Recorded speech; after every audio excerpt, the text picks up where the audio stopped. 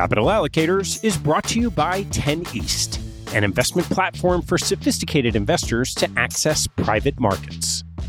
10 East brings benefits of having your own family office without the cost and headaches of doing so. It's founded and led by Michael LaFell, former Deputy Executive Managing Member of Davidson Kempner. Michael and his investment team offer members the opportunity to co-invest by offering at their discretion. Michael and his team source, diligence, and commit material personal capital to each investment. The opportunities shared on the 10 East platform offer exposure to private credit, real estate, niche venture and private equity, and other idiosyncratic investments that typically aren't available through traditional channels. The principals have over a decade track record of investing in these types of exposures across more than 350 transactions. Post-investment, the 10 East team conducts ongoing monitoring and reporting, just as you'd expect from an institutional investment organization.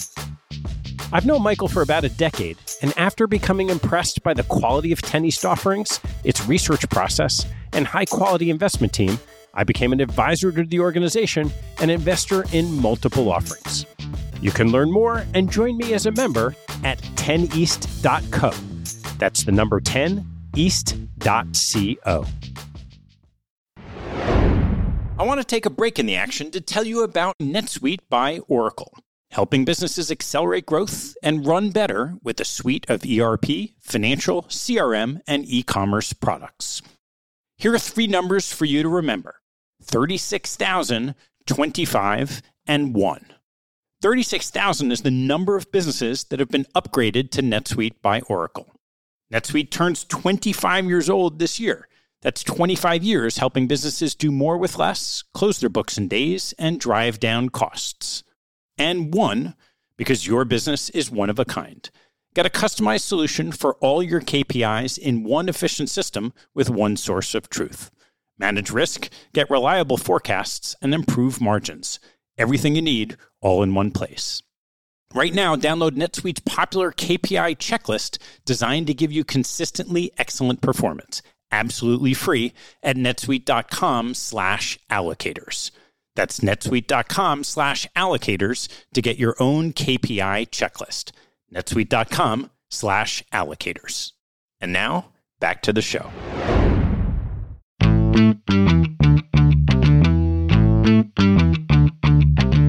Hello, I'm Ted Seides, and this is Capital Allocators.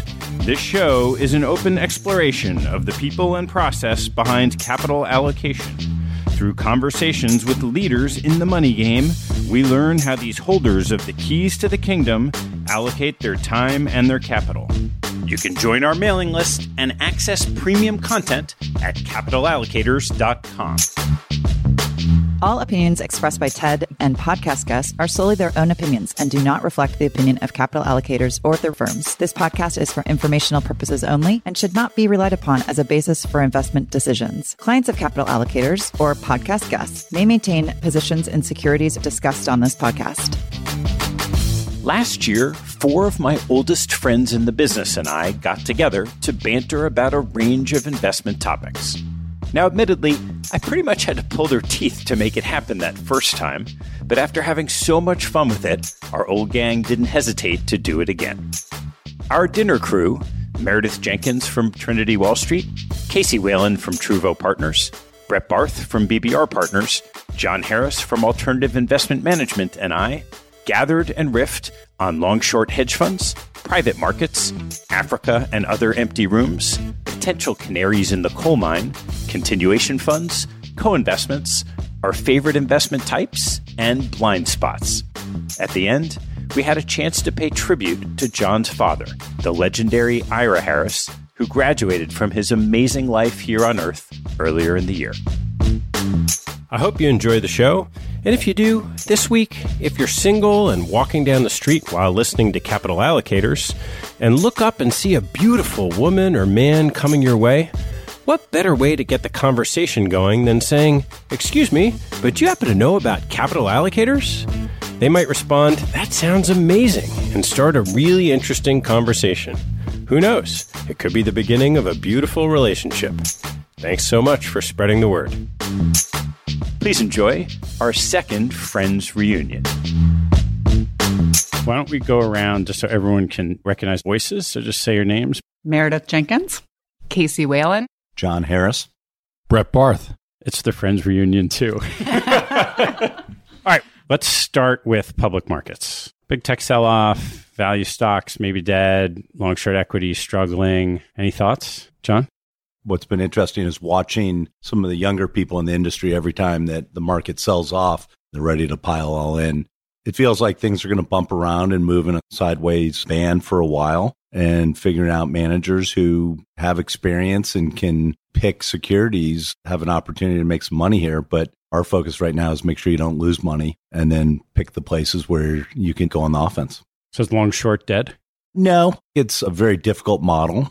There's probably only 20 good managers out there. How many of them are in your portfolio? 21. No, I think that you look back, a lot of managers have never shorted and have never had to short. All these long short managers who got into the privates are dealing with that. So you got business risk. It's figuring out people who can take that long-term approach, and a lot of managers are ready to hang it up. They're going to have to fight their way out of their holes. So I don't think a lot of people are willing to do that. And you can find the people who may have been knocked down, but will get back up. We've seen it in the past. And some of the best time to add to a manager is when they're down, as long as they haven't gone dumb overnight. I also think that there are a lot of managers who used to know how to short and didn't get compensated to do that over the past 15 plus years and haven't done it in a real deliberate way in a long time. They did quite well by finding a handful of stocks that they would put a concentrated portfolio in and just hold them long and think they were going to hold them forever. And that's not the environment we're in now. One thing that's really been clear this year is asset allocation has worked. If you're a multi-asset class investor, publics, privates, we would say it's actually worked really well. And the things that have gone down are pretty rational. It's not surprising with rates going up, and some of the overvaluations that we felt like were rich in early 21 are starting to come down. And the pendulum swings. It's this tough market with everything going down. But I think with good stock pickers, which it's been hard to be recognized on the long side as a stock picker, I think it's great. There's more to come. There's going to be more dislocations. There's going to be winners and losers. But if you have a long time horizon, I think the opportunity set's great. On the hedge funds, I just think it's such a big thing, right? So it's like what you focus on within the hedge funds matters. We've actually been using it as a liquidity area because they have held up well in the portfolio, and we've been rebalancing from that.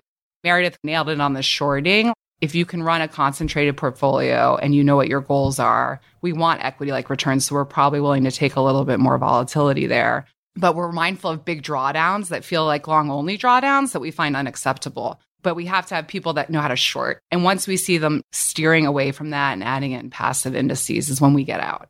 Lastly, ours is more global oriented, even more non-US than US, not because we necessarily have a viewpoint on those markets, but we feel like they're less efficient. The talent pool is there and there's just less competition. If you can find a manager who actually can short, it can work. But the original model that we all grew up with, a lot of those funds are too big to short. It just doesn't work anymore.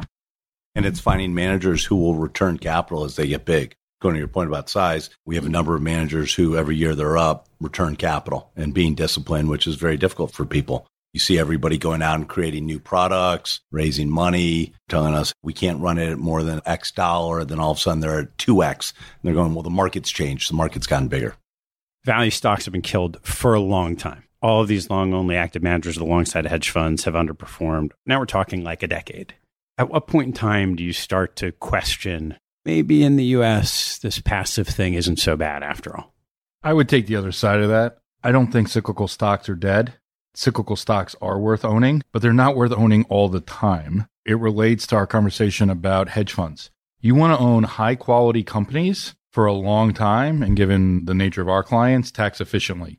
None of those things equal hedge fund. But in strategies like cyclicals, where you don't want to be long all the time, you need to be somewhat macro informed. Long short's actually a great way to have exposure because you don't want to own the banks and the commodity companies and the industrials forever. There are periods in the cycle you want to own them. There are periods when you don't. The other place that's totally true, emerging markets is not a good buy and hold marketplace. But between being macro informed, more alpha opportunity, more short opportunities, it's a good place to own hedge funds.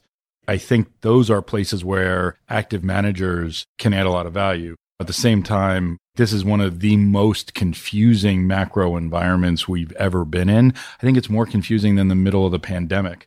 What is the Fed going to do? What is going to happen with inflation? What's going to happen with geopolitics? One of our huge investment themes is deglobalization. How's that going to play out? It makes it very hard to have a lot of confidence in generic long-short stock picking because you've got to have a lot of assumptions about a lot of different things if you're going to model a company's long-term prospects. How do you play deglobalization in a multi-manager, multi-asset portfolio? We think about it two ways. One's private markets, one's public markets. On the public markets, we view it as a good thing because over the last several decades, as the world got flatter, global equity markets got more correlated. Higher correlation is really bad for those of us in the asset allocation business. A deglobalization in the world being less flat means capital flows are going to be less connected. Therefore, being globally diversified is a better thing. So from a purely public market perspective, that's a simple answer. There are a number of things you can do to play deglobalization as it relates to the U.S. and onshoring of manufacturing in the U.S. We're doing a lot of that through private equity funds. A lot of private equity funds that we invested in 10, 15 years ago, where they had offices in China, and part of what they were doing was helping companies either sell into China or source into China. The value added they're providing now is how do you deglobalize your supply chain, or how do you move sourcing somewhere else? So their emphasis has changed. Infrastructure. We've invested in shipping businesses, rail car businesses, barges, domestic transportation, infrastructure funds in the United States, funds that focus on light manufacturing here in the U.S. There's a lot to do if you think there's going to be a sourcing, distribution, manufacturing, I won't call it a renaissance, but secular growth here in the United States. This quality stock idea, which we're all just going to nod our heads now and say, yeah, we want to own quality stocks for the long term, is no different to me than small cap and value 20, 25 years ago. Look at the academic research, you want to be small cap and value. What do you guys think about quantitatively defined value stocks as a style today? We all grew up as value people, right? And then I think slowly over the last few years, we've been making sure that we're just not unintentionally 100% value. And so we've actually balanced, I think, without having to lower our standards on manager selection. We've tried to balance out actually our portfolios in the public equity side between value and growth. And there's definitely negative business quality selection bias in value. So to Brett's earlier point, you might want to own cyclicals sometime, but it doesn't marry with our 5 to 10 year hold on other things. So you need not only to find managers that can be in this space, but be very aware of the risks that you're taking and the timing and the valuations that you're taking it. And then we used to do this back, Teddy, when we worked together, but you play off the volatility of the managers and the opportunity set within it. I don't need every manager kicking it at every time. I just need the portfolio at the US equity level or the international equity level to be working. And so I think if you can have a balanced portfolio, and then you have to be more alert around valuations, not market timing, but really valuation discipline around what you're doing. And you might be early and a little late, but that's going to protect you from getting completely whipsawed by these factor risks. Some of the managers call it factor aware, but we definitely have value managers. We definitely have growth managers, but we're not biased either way. And I think it's really about stock selection, individual stock selection. It's a well-diversified portfolio. How do any of us know for sure that today's long-term quality holds aren't tomorrow's Nifty 50? We just can't make that call. So you've got to have managers who have the skill set and the knowledge and experience thinking about value stocks to have that in your portfolio. And the onus is on us to know as well what's in our portfolio so that we're not making these unintended bets on the same 20 stocks that everyone wants to be in. Really sum it up is being nimble and picking managers. Too many managers now are selling a product and they get locked in. So it's really coming down to manager selection. It's being able to find people who are investing their own money and they're not going to have to be red or black every day. They can maneuver and are also willing to sit out when there's not opportunities. I really want to talk about the hedge fund long short box. I was thinking about this morning. When I started in the business, 92 until the crisis, so say first 15, 16 years, interest rates were probably 4 to 8% moving around. And since then, roughly zero. So people don't talk about this, but maybe I should give the example. If I have a fund and Casey Smart says, you're going to give me $100 to invest in the fund. I'm going to buy $100 of stocks with it long. And then if I'm going to short, I got to borrow the stocks. I'm going to probably borrow Brett's because I want to be on the other side of Brett. So I'm borrowing his stocks. I give him cash collateral, which I get from selling the stocks into the market. There's an opportunity cost of the cash. So he's got to pay me an interest rate. And the last 10 years, that interest rate was zero. Cost is negative most of the time, right? Trying to simplify it. So rates go back, pick a number, more long-term normal, 5%, you're going to get paid, call it 4. No one's talking about that in the long short box. You're trying to make 8, and half that return could come back if rates keep going up. I think we thought about that a lot the last time there was a tightening cycle. Now, the Fed only got to 2.25%, 2.5%, so it didn't matter enough. If the Fed gets to 4%, 5%, it matters a little bit more, but I don't think it matters enough. If you're 60 gross short and you're getting a rebate of 4%, that's 2.5%. That's material, but I'm not sure it's material enough if you're not adding enough alpha, especially if you're charging traditional hedge fund fees on top of it. You have to be good at shorting.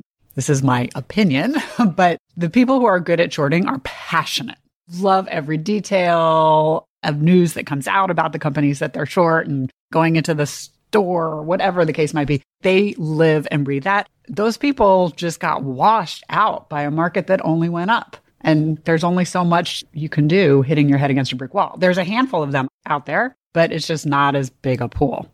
Brett, to your point, if people are paying full fees, it hasn't been worth it, except for the pods, which seem to continue to deliver and sucking up all the portfolio managers. Do you look for the guy who was washed out, Meredith, like that used to short but doesn't? Rates come back up, the box looks a little better. Today, everyone's invested in the large funds and they seem to be delivering. There's like huge dispersion in long short. That comment that it hasn't worked, I don't think that that's true for everybody. A lot of these funds that have just gotten so big that, to Meredith's point, you cannot short the way that you used to as your size goes up on the long side. And especially if you're then levered long on the long side, which a lot of these guys did, it's even harder to do the shorting and the number of ideas and the size. You have to move up market, everything. The whole mousetrap as you get bigger and bigger and bigger unravels. So I think it's about finding new talent, honestly. This constant iteration. It's not moving out of your lane, but it's this idea of self-improvement and constantly trying to better yourself and understand what you're doing. I always use Nikolai Tangent at AKO, the epitome of this, I think. Just this constant stay in your lane, but want to be improving versus before you could pick your portfolio and sit for a while and it worked, but that doesn't work anymore. So does that mean the playbook is you're okay with the structure of the fees? You just have to find the right managers?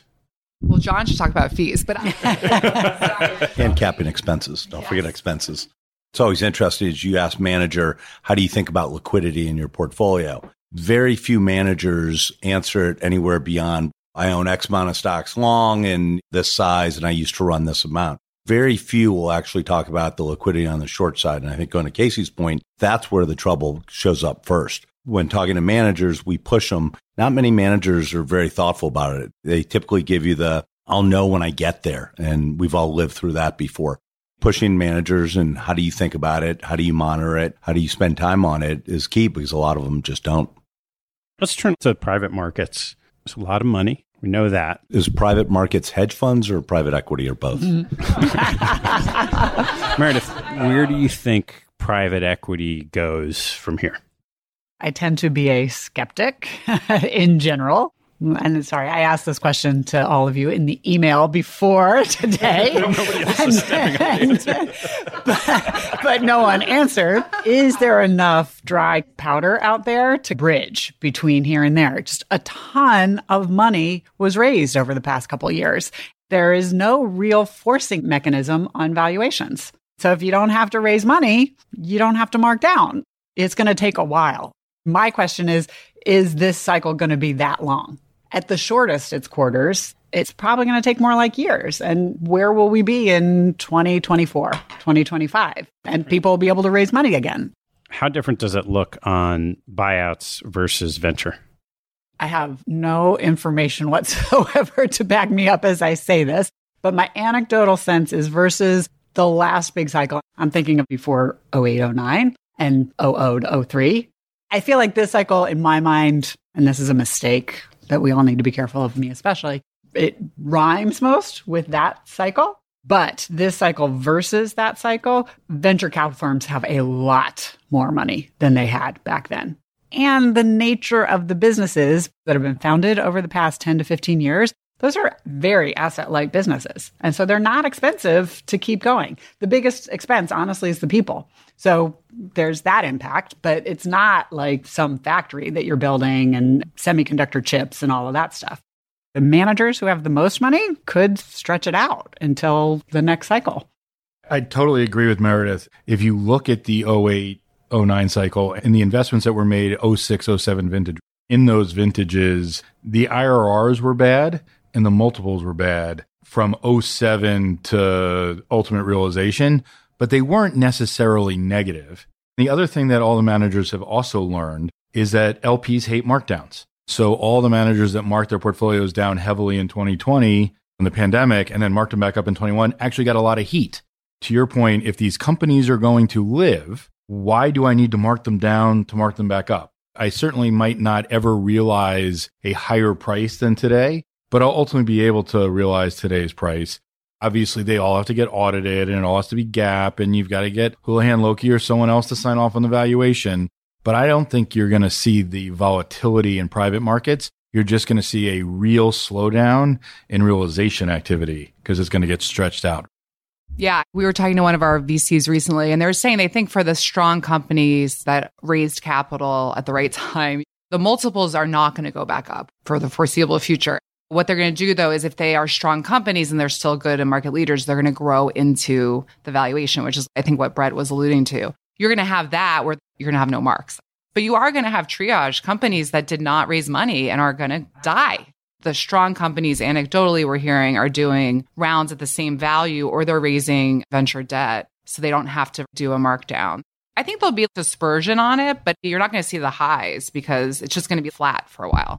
Yeah, and I also think that with the kinetic pace of fundraising over the last 18 months, everybody came back to market and was raising money. Most firms are sitting on a ton of money. Question is how much of that money is going to go into existing portfolio companies and be able to play that game. I have a question, actually. Peers, institutions that are potentially out over their skis in terms of their private exposure. Is anyone hearing yet of private equity managers getting the call of, please don't call? I've heard a few stories, but nothing significant. I have heard a lot more people engaging with the secondary funds. We know people who've gotten great prices. So I think you'll continue to see a lot of that. That's what we've been hearing, but evaluating those things are even harder in terms of what discount you might be buying into. We have almost no privates in our hedge fund portfolio. And where we do have privates, it's relatively small and really transparent. So I feel like there's this giant hedge fund problem of all these hedge funds that have big private portfolios, but I think it's limited to a relatively small number of very large funds. Although I feel like I'm answering the wrong question, just looking at Ted's face. Yeah, you were, but that's okay. And an interesting answer nonetheless. By the way, I'd also take the other side of private equity being flush in that the number of managers that are looking to raise new funds today is epic. And they can't, whether it's the fact that marks have not come down, but public equity valuations have come down. Realizations have slowed. You do have a denominator problem. And actually, not only have marks not come down, but marks went up a lot last year. Equity markets have come down this year. The asset allocation issue is pretty substantial. It's making the private equity fundraising market actually incredibly difficult. Now, the amount of dry powder in with private funds is so big that I don't worry about companies raising capital or companies being able to go private or whatever it happens to be. But funds that don't have great recent results or funds that just mistimed this fundraising cycle are in a lot of trouble right now. When you say recent, not great results, is that managers who just didn't sell stuff right away? Because I feel like all the results still have not yet been fleshed out. Maybe I'm focusing more on private equity, buyout, growth equity than venture. But there are a lot of funds that were probably second quartile the last 2 or 3 funds. And I'd say this is true for us as a firm. You're a second quartile fund. You do first quartile once, you do a third quartile once, and you forgive it. They've been great partners. You've been in the last 3 or 4 funds. The re-up process was relatively straightforward. That is unequivocally not the case anymore. We would be investing 2 times more than we have just in re-ups if that was the case. There are a lot of good, not great managers, that would have their big LPs write similar or larger checks almost de rigueur when they came back to market, and it's just not happening. You do have to split the venture and the buyout stuff. Recently, I've been struggling with this almost philosophical question of who's right, the public markets or the private markets, because the public markets are valuing a business and psychology.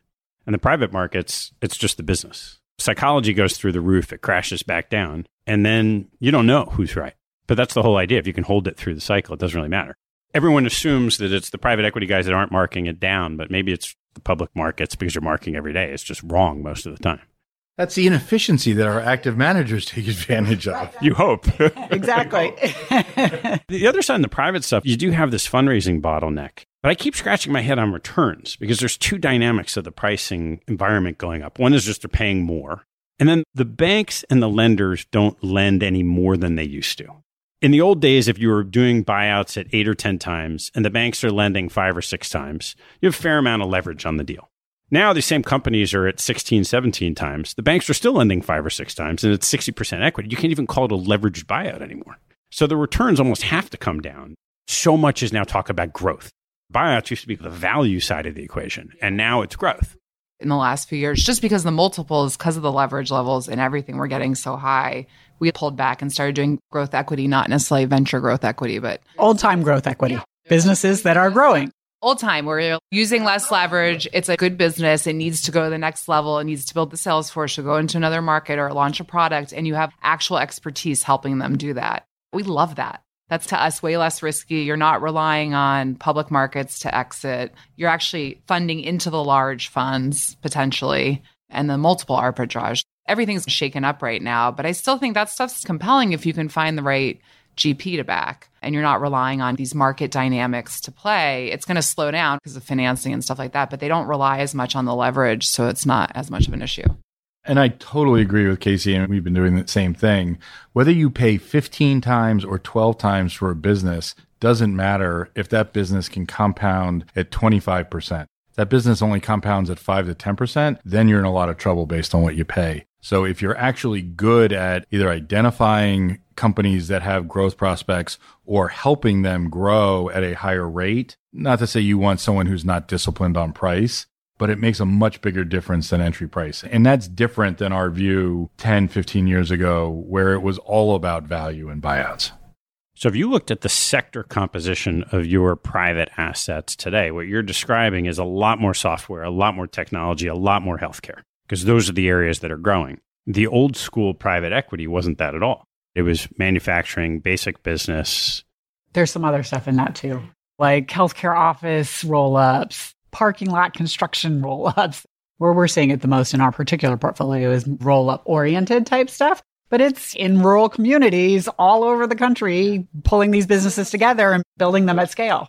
I was about to say, we have seen it in a bunch of businesses. And back to the deglobalization U.S. infrastructure, whether it's in aggregates, aggregating aggregates businesses or window installers, the companies that do power line servicing that have been mom and pop businesses. There's a lot of places you can find growth. It makes me a little nervous that they're roll-ups and it's too much financial engineering, but there's a lot of ways to manufacture growth in industries that are both growing and too fragmented today. I want to go back to something, Meredith, that you touched on when we did. You just mentioned you were interested in Africa. And, you know, I love these so-called empty rooms, these places. For vacation? All of the above. So yeah, that hasn't been particularly easy. You probably didn't you were going to South Africa. The most expensive vacation I never went on.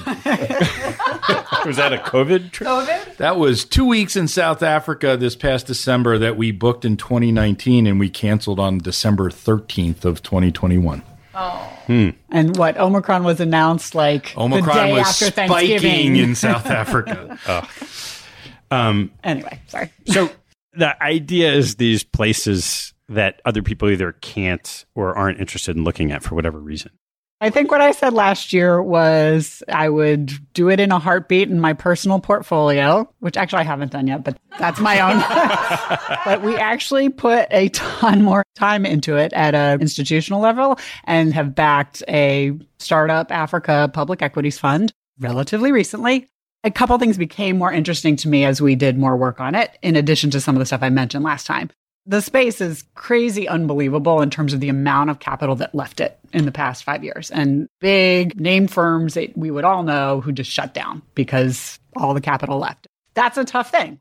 The capital comes in waves, and I do have that experience of you need to take money off the table when it actually comes in. And so I hope that that's something I'm able to continue being focused on when that opportunity comes. But the valuations are extremely attractive because there's just not a ton of money there. And someone on my team corrected me. I had made a description. I said, look, in a large, well-diversified portfolio, this is kind of like our venture. And their comment was, yeah, except it's like beer companies and banks. It's not exactly venture. But these are real businesses with cash flows and earnings and revenues and all of that. We didn't go big direct into commodities for institutional reasons. And we had other fights that were bigger that I wanted for the portfolio. And so we didn't take that fight on.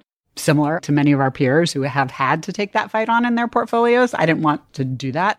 Africa tends to do quite well when commodity cycles tend to do well. And we think there are lots of reasons why they have attractive exposure to that. One thing I've gone back and forth on whether it's a positive or a negative is China's really struggling. China became a really big force in Africa from the 00s time period. So there's a potential negative from that. The potential positive I can make an argument for as well is they built out a ton of infrastructure, and that is all there. To the extent that local economies can pick stuff up. And these companies, they're local affiliates of large multinationals. What do the valuations look like of those basic businesses? High single digit. There's some stuff in the teens for sure, but that's crazy. When you look at those markets, though, my counter would be, one, fund flows probably matter more than fundamentals. Two, things like rising U.S. interest rates are particularly bad for emerging markets or speculative markets of any kind, but particularly emerging or even frontier markets. A strong dollar is terrible as it relates to countries that are geared either towards exporting. And even if you're not making a commodity play, a lot of the economic activity in those countries is driven by commodities, and a strong dollar is particularly bad for that. You're taking on political risk. You're taking on currency risk. Can you be actually compensated for that litany of things at the end of the day? I think if your entry price is attractive enough, yes. Brett, the only thing I'd say that even though what you laid out is right, this time around, emerging market bonds have outperformed the rest of the world. In recent history, every time there was some U.S. rising rates problem in the U.S., emerging markets, U.S. sneezes, they catch cold. But it hasn't been the case with emerging market bonds so far. That's totally fair. But the research I read suggests that this time the emerging markets are in much better shape in terms of their dollar exposure. So actually, it isn't the same as it's historically been. I wouldn't rely on that. This is why I go back to it's a small position in a large diversified portfolio that I think is well positioned. Is there anything else you guys are looking at that you think other people aren't? Same kind of thing, could be a small position, there's crypto, there's biotech, things that are washed out that other people really aren't interested in. It's not crypto. Not for you. We continue to look at the national security space. You're starting to see a lot of funds jump up, small, big. You got Steve Feinberg, who's doing a large fund. We think that there's a lot of tailwinds with the money that's going to be spent, as well as the need for it. There's some earlier stage things, but we just think that there's some great opportunity if you can maneuver your way through the process. Typically, a lot of these are not just single use. Some are dual use, which we prefer, really reduce the risks. There's a lot of money going into cyber. I think cyber is going to be very difficult. I think a lot more money will be lost than made, because you always have to ask yourself the question, what's stopping Microsoft from coming in and walking over XYZ company? We're very excited about it. The drones, Ukraine has really opened up a lot of people's eyes. When the story's written about Ukraine, especially on drones and AI and open source data, it's really going to be a game changer and a real inflection point in these industries. Others? Hedge funds? No. I talked earlier about how I think the environment's really confusing and it's difficult and hard to suss out.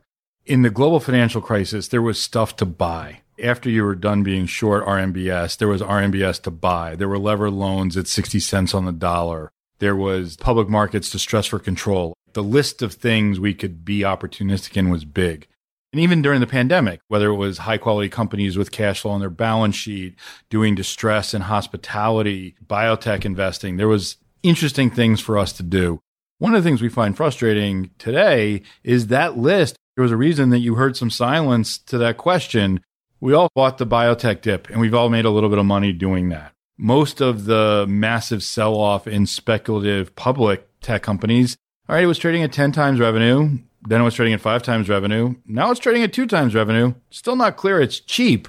A lot of the stuff that's pretty heavily dislocated is not a buy. We're spending a lot of time thinking about credit versus equities. And even is investment grade credit more interesting than public equity markets? Again, harder for us given the taxable nature of clients. It's a little frustrating in that we're finding interesting, less correlated stuff to do. As I said, we just did a barge business. There's some more real assets type things that we really like today. And with more difficult financing, the expected return on equity is a lot higher to make those investments. But our usual playbook of buying dislocation and having a lot of things that's really neat just isn't there today. So the other side of that is the real dislocation hasn't happened yet. Right. And cash isn't trash. And if the Fed raises another 75 basis points, cash is a whole lot less trash. There are a lot of people out there forgetting that sometimes the best thing to do is nothing. Unfortunately, this business gears you towards you got to do something. It's the only way to make a name for yourself. We've all seen enough cycles where not losing money is more important than anything else. Sometimes you just got to pull back and wait for your spots and be patient. A lot of people just don't have that patience. And especially as things have become more short term, you talk to a lot of people and you say, we understand you're not happy about your investment opportunities, but what would you want to do? What would you expect? What would be success? We always use the line, if you don't know where you're going, you're going to end up someplace else. And I think a lot of people don't know where they're going right now. Of all the managers you talk to, are there anyone raising alarm bells of some dislocation they're seeing? So think about the subprime mortgage short and the crisis. Are you hearing any of those possible canaries in the coal mine? JGBs. There aren't any JGBs left to own. The market's effectively become completely privatized, and that's going to have some real systematic issues, particularly as it relates to banks. One is Europe. It could go off a cliff. So people don't know. But I think people are both on the credit side and equity side getting excited about Europe because of the dislocation. And the other area, which is generic, for the first time in how many years, a lot of the credit managers are actually like, we might, but it's not there yet. We might have a distress cycle if rates keep going up. This actually could happen. And it's been a really long time. We are starting to have a little bit of a stressed cycle. That's been interesting on the credit side. If you ask us what we're most worried about, the banks are healthy. The U.S. investment banks are healthy. The amount of specialty finance, where risk is held in the private credit markets is really unknown. And I think there are a lot of people taking a lot of risks that I don't think they know what risks they're actually taking or how much exposure they have. Like the levered cash flow lenders, as rates keep going up, it's grown in a huge way. I think there's a lot of systematic risk in the lending market in the United States that's not in financial institutions. How does that play out? You start to see individual problems. You'll have individual companies that just have credit issues. You saw that in cryptocurrencies where there were people who were lenders and borrowers and counterparties, and all of a sudden there were massive liquidity squeezes.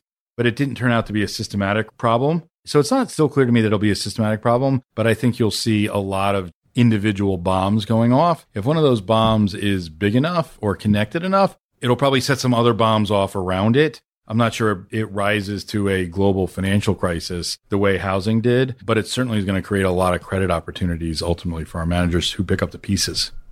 So I want to ask about private equity structures. John, you mentioned the secondary activity that's picking up. Continuation funds are increasing. What are you seeing managers actually do in those continuation funds? Are they holding the good assets? Are they holding assets they can't get rid of? What's happening in that space? Yes. Yeah, I was going to say. Usually when there is a Wall Street invention, there are winners and there are losers. Continuation funds, though, there's a use for almost everyone, at least in our opinion. It's really good for the GPs who get to continue to own a company. They get to crystallize fees, although if they're not rolling most of those fees in their equity, you should be asking a lot of questions. But they do at least get to crystallize it, make the investment. They get to continue to collect management fees on that asset.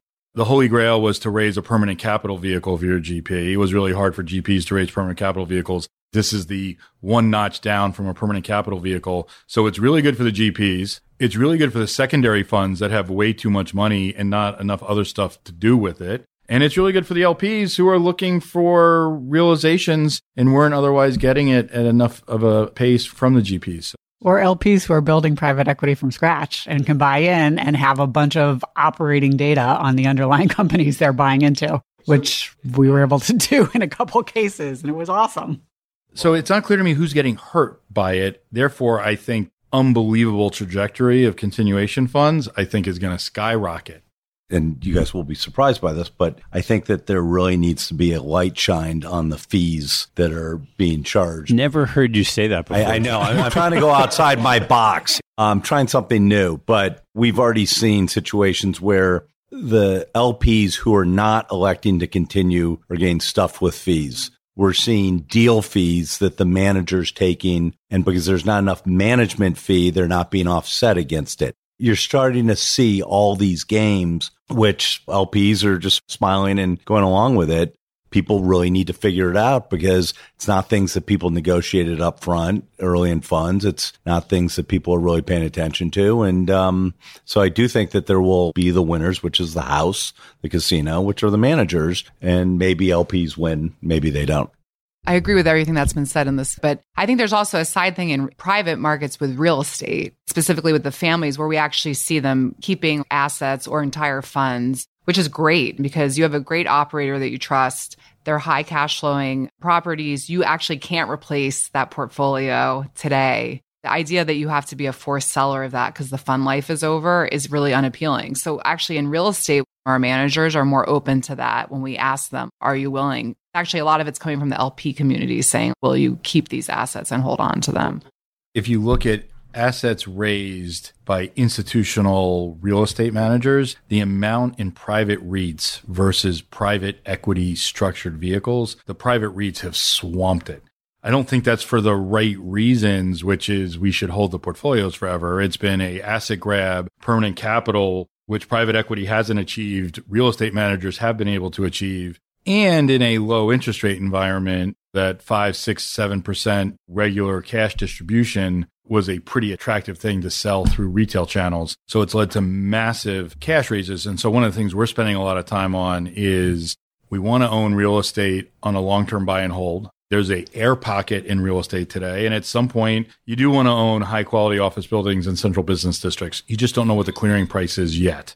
We want to own hospitality assets, and some are really attractive already, and some aren't. Everybody wanted to own warehouses when Amazon was buying every possible warehouse. Now, all of a sudden, Amazon's selling warehouses, and there are a few too many people along a few too many empty warehouses today. So that's creating a big opportunity in real estate. The question is, how do you take advantage of it? But there are these permanent long-term hold vehicles. For us, the real question, though, is do you want to invest in an existing one, or do you want to think about creating your own, like what portfolio you're buying, and are you creating a new portfolio versus buying someone else's portfolio? Yeah, I would say today we're more open to our managers who created a normal fund and now want to extend. When you go out today, you have to borrow. The banks have slowed down big time on lending in real estate because they had done so much at the beginning of the year. The debt's there already at lower rates too. So again, why give that up? Because you're at the fund, the date is today and the fund life is over. I'm just curious as to how people think that the co-investment story will end up. Obviously, the last 4 or 5 years, co-investments have become a huge part of people's portfolio. At the end of the day, are they going to outperform their LP stakes or underperform? I haven't seen any data yet. I have a viewpoint on this. On the venture side, we have a lot of clients who are in the business and they do one-off deals. And we always tell them, well, if you're going to do it, be prolific because you want to actually create your own pseudo venture fund. And what we've found where they haven't had success on it is when you're doing 1 a year or 2 a year, because we really think venture belongs in that structure for a reason because it's binary, a lot of it. Versus we do co-investment with our families on what we were talking about earlier, the middle market growth equity stuff, where we've had success. And I think for people who are thoughtful on the programs, a lot of them are just buying into their existing portfolios in some regard. They're just upping it. I think it just depends how you're implementing it and what areas you're actually doing it in is going to have a big determining factor on people's outcomes. You know what the levers are. The more that there's co-invest, the more it's going to resemble private equity in general. And then the question is there adverse selection of the deals that get offered? Probably a little bit. And there's so much of the activity, it probably looks the same. One of the things you find, particularly in the public side, the buy decisions aren't that hard. You can say every decision's hard, but people understand what the deal is, what a stock is, where it's priced. Selling ends up being a completely different phenomenon. So if the co-invest is just pari with the manager and manager selling, we're selling, fine, you're going to have a similar stream of returns. You get to the public side where people are doing portfolio replication or they're doing whatever they're going to do, but they have to make the sell decision. It's a totally different ballgame. Yeah, I think the public co-invest is really tough. It's levered beta, basically. It becomes very tax efficient. I've got a couple of closing questions. We can wrap and then go to dinner where the real conversation starts. All right, we'll go around. The first question is, what type of investment do you gravitate to like a moth to the flame? This is so generic. I like scrappy managers who are in this space because they've been in the business forever and they have a skill set that no one really pays attention to, and they're willing to stay at a size that enables them to execute on those little things. That's what we really love to look for, and a lot of our opportunities fit that dynamic, whether it's within the hedge fund space or even in real estate or private equity. Private credit, there's a lot of that. We're not doing the cash flow lending. There's a lot of these scrappy, amazing people who've been in the industry forever, and they're just okay being smaller and executing on this real hard work. I agree on the managers. I think it's where can we reduce the downside risk through utilizing our network to answer some questions that otherwise might not be answered, and where we can create that edge. And as I said, national security, utilizing that network to get in and finding things that otherwise people just can't get to or can't get information, or where we can hopefully add value. It's almost like being an activist and where we feel like we can increase the odds of success. Incredibly similar to Casey, which makes me feel good because I always like agreeing with Casey. But I would say one of the things that has changed a lot is when you're with a smaller manager, where you're a lot of their capital, where you're an important partner, where they're doing something that's a little unusual, they tend to find a lot of flow that doesn't fit perfect for them. We can add a lot of value because we can create an introduction. We can help them find a partner, or more and more, we're the partner to help them implement that strategy. It's still not a big percentage of our portfolio, but a growing percentage of our portfolio. One of the things that we really get attracted to is managers that do one thing really well, and then there's one thing that's slightly tangential, and we can anchor that. And we're not talking about strategy drift. We're just saying public equity in a narrow space, but they know the management team, and the management team's now starting a new private business, and they've got the chance to anchor it, and we can be there. There's a specialty finance business that's attached to it, and we can be there, and we can be the anchor again. More and more of the portfolio are things that we're the only investor. We're partnering with a manager. We're an important capital source. It's not wall crossing because it's not public, but it's like getting that early call on what do you think of this opportunity? Is it interesting to you? And being able to have managers that are interesting, smaller, more off the run, incredibly hungry, doing neat things, but where we can also partner to do more and add value to them. Bits and pieces of what you've all said, in case it wasn't obvious, I do like really contrarian stuff, being in an empty room, now that we've clarified what that means. I am very comfortable looking at young, hungry managers who are all in, not too fat and happy. Mine? Oh, it's been underlying assets. It could be managers, but underlying assets that you can own for a really long time. Whether it's sports franchises, so like doing with Arctos, or the kind of stuff that Brent Beshore owns, these tiny little family businesses that have been around forever and will probably continue to be around. I love that stuff. And even on the public stuff that I've been doing or talking about before, I finally realized, hey, the things I understand are asset management businesses. Let me just own that stuff. So something like Blue Owl, which is Owl Rock and Dial. You know the people, you know they're going to grow, which is good if you're the GP, you can own the stock, but also the underlying assets are these great cash flowing machines. So that's the stuff I love. How about big blind spots? I was thinking about this because we've been doing this for so long, 25 years. Part of our competitive edge for a lot of us is our pattern recognition. This year's interesting in pattern recognition. When things go down and they keep going down, our instincts, because we're all a little contrarian, we should be buyers. We just had this debate on the investment team in the public portfolio. I don't know, though. Growth is down a lot, but some of these companies could go down even more. A lot of those things that you instinctually grew up on and then created pattern recognition around, you just got to be careful that you're creating a framework and discipline that still works, and we still believe in a lot of that stuff, but you're not getting caught up in some of your hardwired patterns, not actually focusing and re-underwriting the portfolio at that moment in time to say the incremental dollar might go to value with a specific manager and not to rebalance growth because we don't know where that's going to shake out. This is sort of related to that in terms of a pattern of recognition that I'm realizing as I look at some of the stuff I've done historically. I tend to like concentrated managers. The argument for that is very much they know what they own, they know every detail, and they're all in on the biggest things that they like. But there's a risk of concentrated managers. Private equity is great because you're not allowed to sell. It forces you to hold when every sort of internal psyche is telling you that you want to sell. Concentrated managers works against that because they do tend to have much bigger swings in performance, and it can lead to really bad investor behavior if it's a liquid manager. My blind spot is there are these things that I love that historically I was able to find really interesting managers that do them and did well. And I don't want to fall too much into that at a portfolio level. I'm going to say a couple things. Having more than one blind spot might not be the best thing, but it's led to a bunch of change here. So one, we make a big deal about only hiring managers we're incredibly excited about hiring because we'd much rather not hire a manager and wish we had than hire a manager and wish we hadn't. And we also have all been trained that we don't want to follow flows and that when a manager's down, we know them, we like what they do, we want to be buying more of it. Our manager turnover has probably been too low. When someone actually is underperforming, people haven't changed, their style hasn't changed, but the world has changed. And that's leading to bad performance. You've got to sell. And we've been too slow to have portfolio turnover because I think we feel like portfolio turnover means we've made too many manager hire failures. And in reality, you need some turnover. The bluest of chip managers from 25 years ago just aren't anymore. Although there's plenty of managers we've been with over 20 years, most you haven't. And if the average is 8 or 9 years, it probably should be 6. So a little bit shorter. The other one for us is we're adamant that we're not market timers. We've got these strategic asset allocations.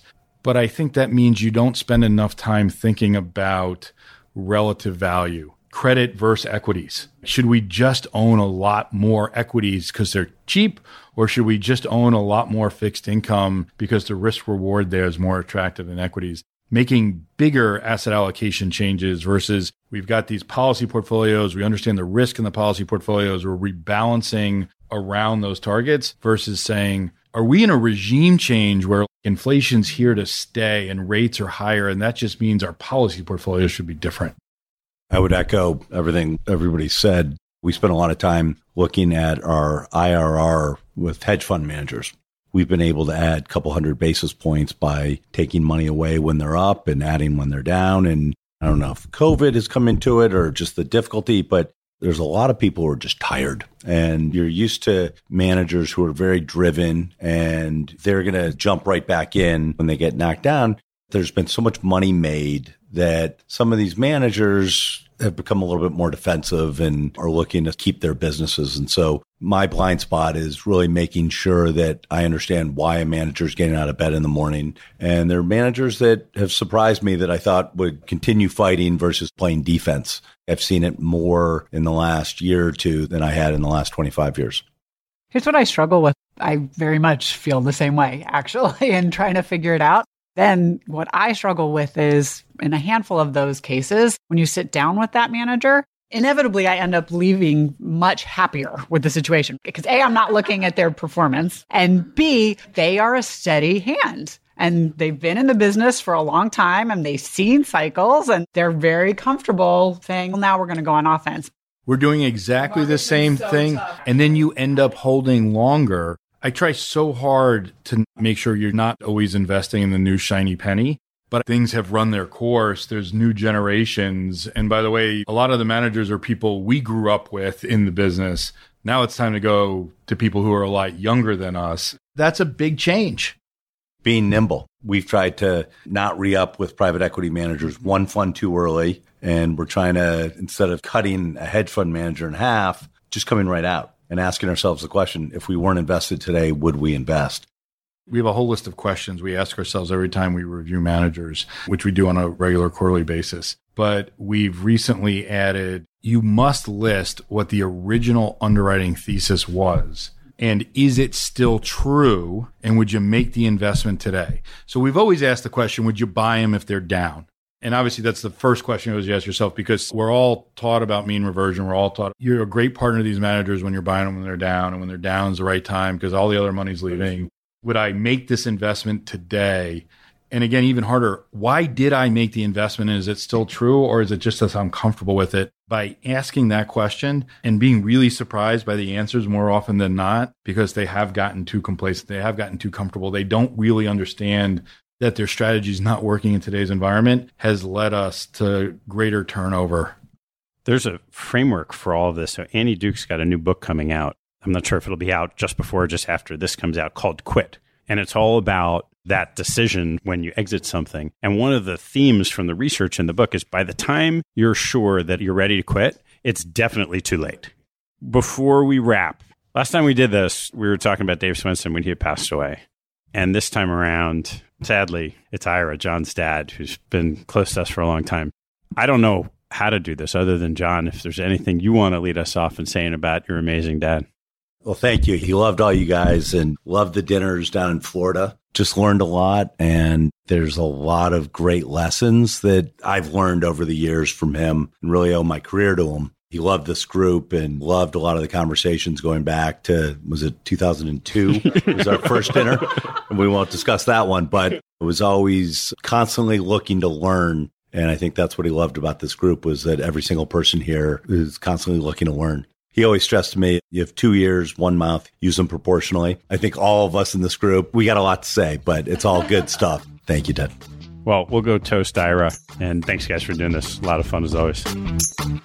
Thanks for listening to the show. If you like what you heard, hop on our website at capitalallocators.com, where you can access past shows, join our mailing list, and sign up for premium content. Have a good one, and see you next time.